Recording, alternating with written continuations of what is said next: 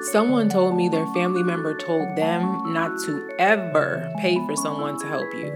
Don't spend your money on that kind of thing. That is a waste when you can just pray.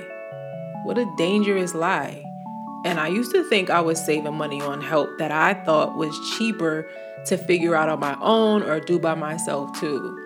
But I ended up giving myself even more problems because of that poverty mindset, which turned out costing me way more time and money. So it's not actually always cheaper to figure out how to do it by yourself.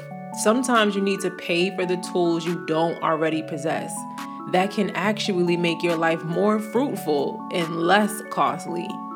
Thinking we can just pray everything away because it's more quote unquote godly, or believing the stigma that all professionals who charge are just trying to get rich off of people often leads us down a broken, lonely road to an end that is beyond repair.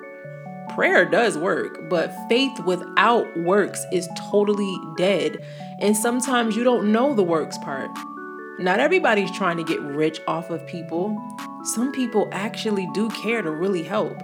And one of the main reasons they charge for their tools is not to get rich, since many of them are not even rich, but because we often don't value or appreciate what we don't have to pay for, then expect for them to continue paying for their skill set by giving all of their products and resources to us for absolutely free. That's not only a poverty mindset, but a selfish, entitled one.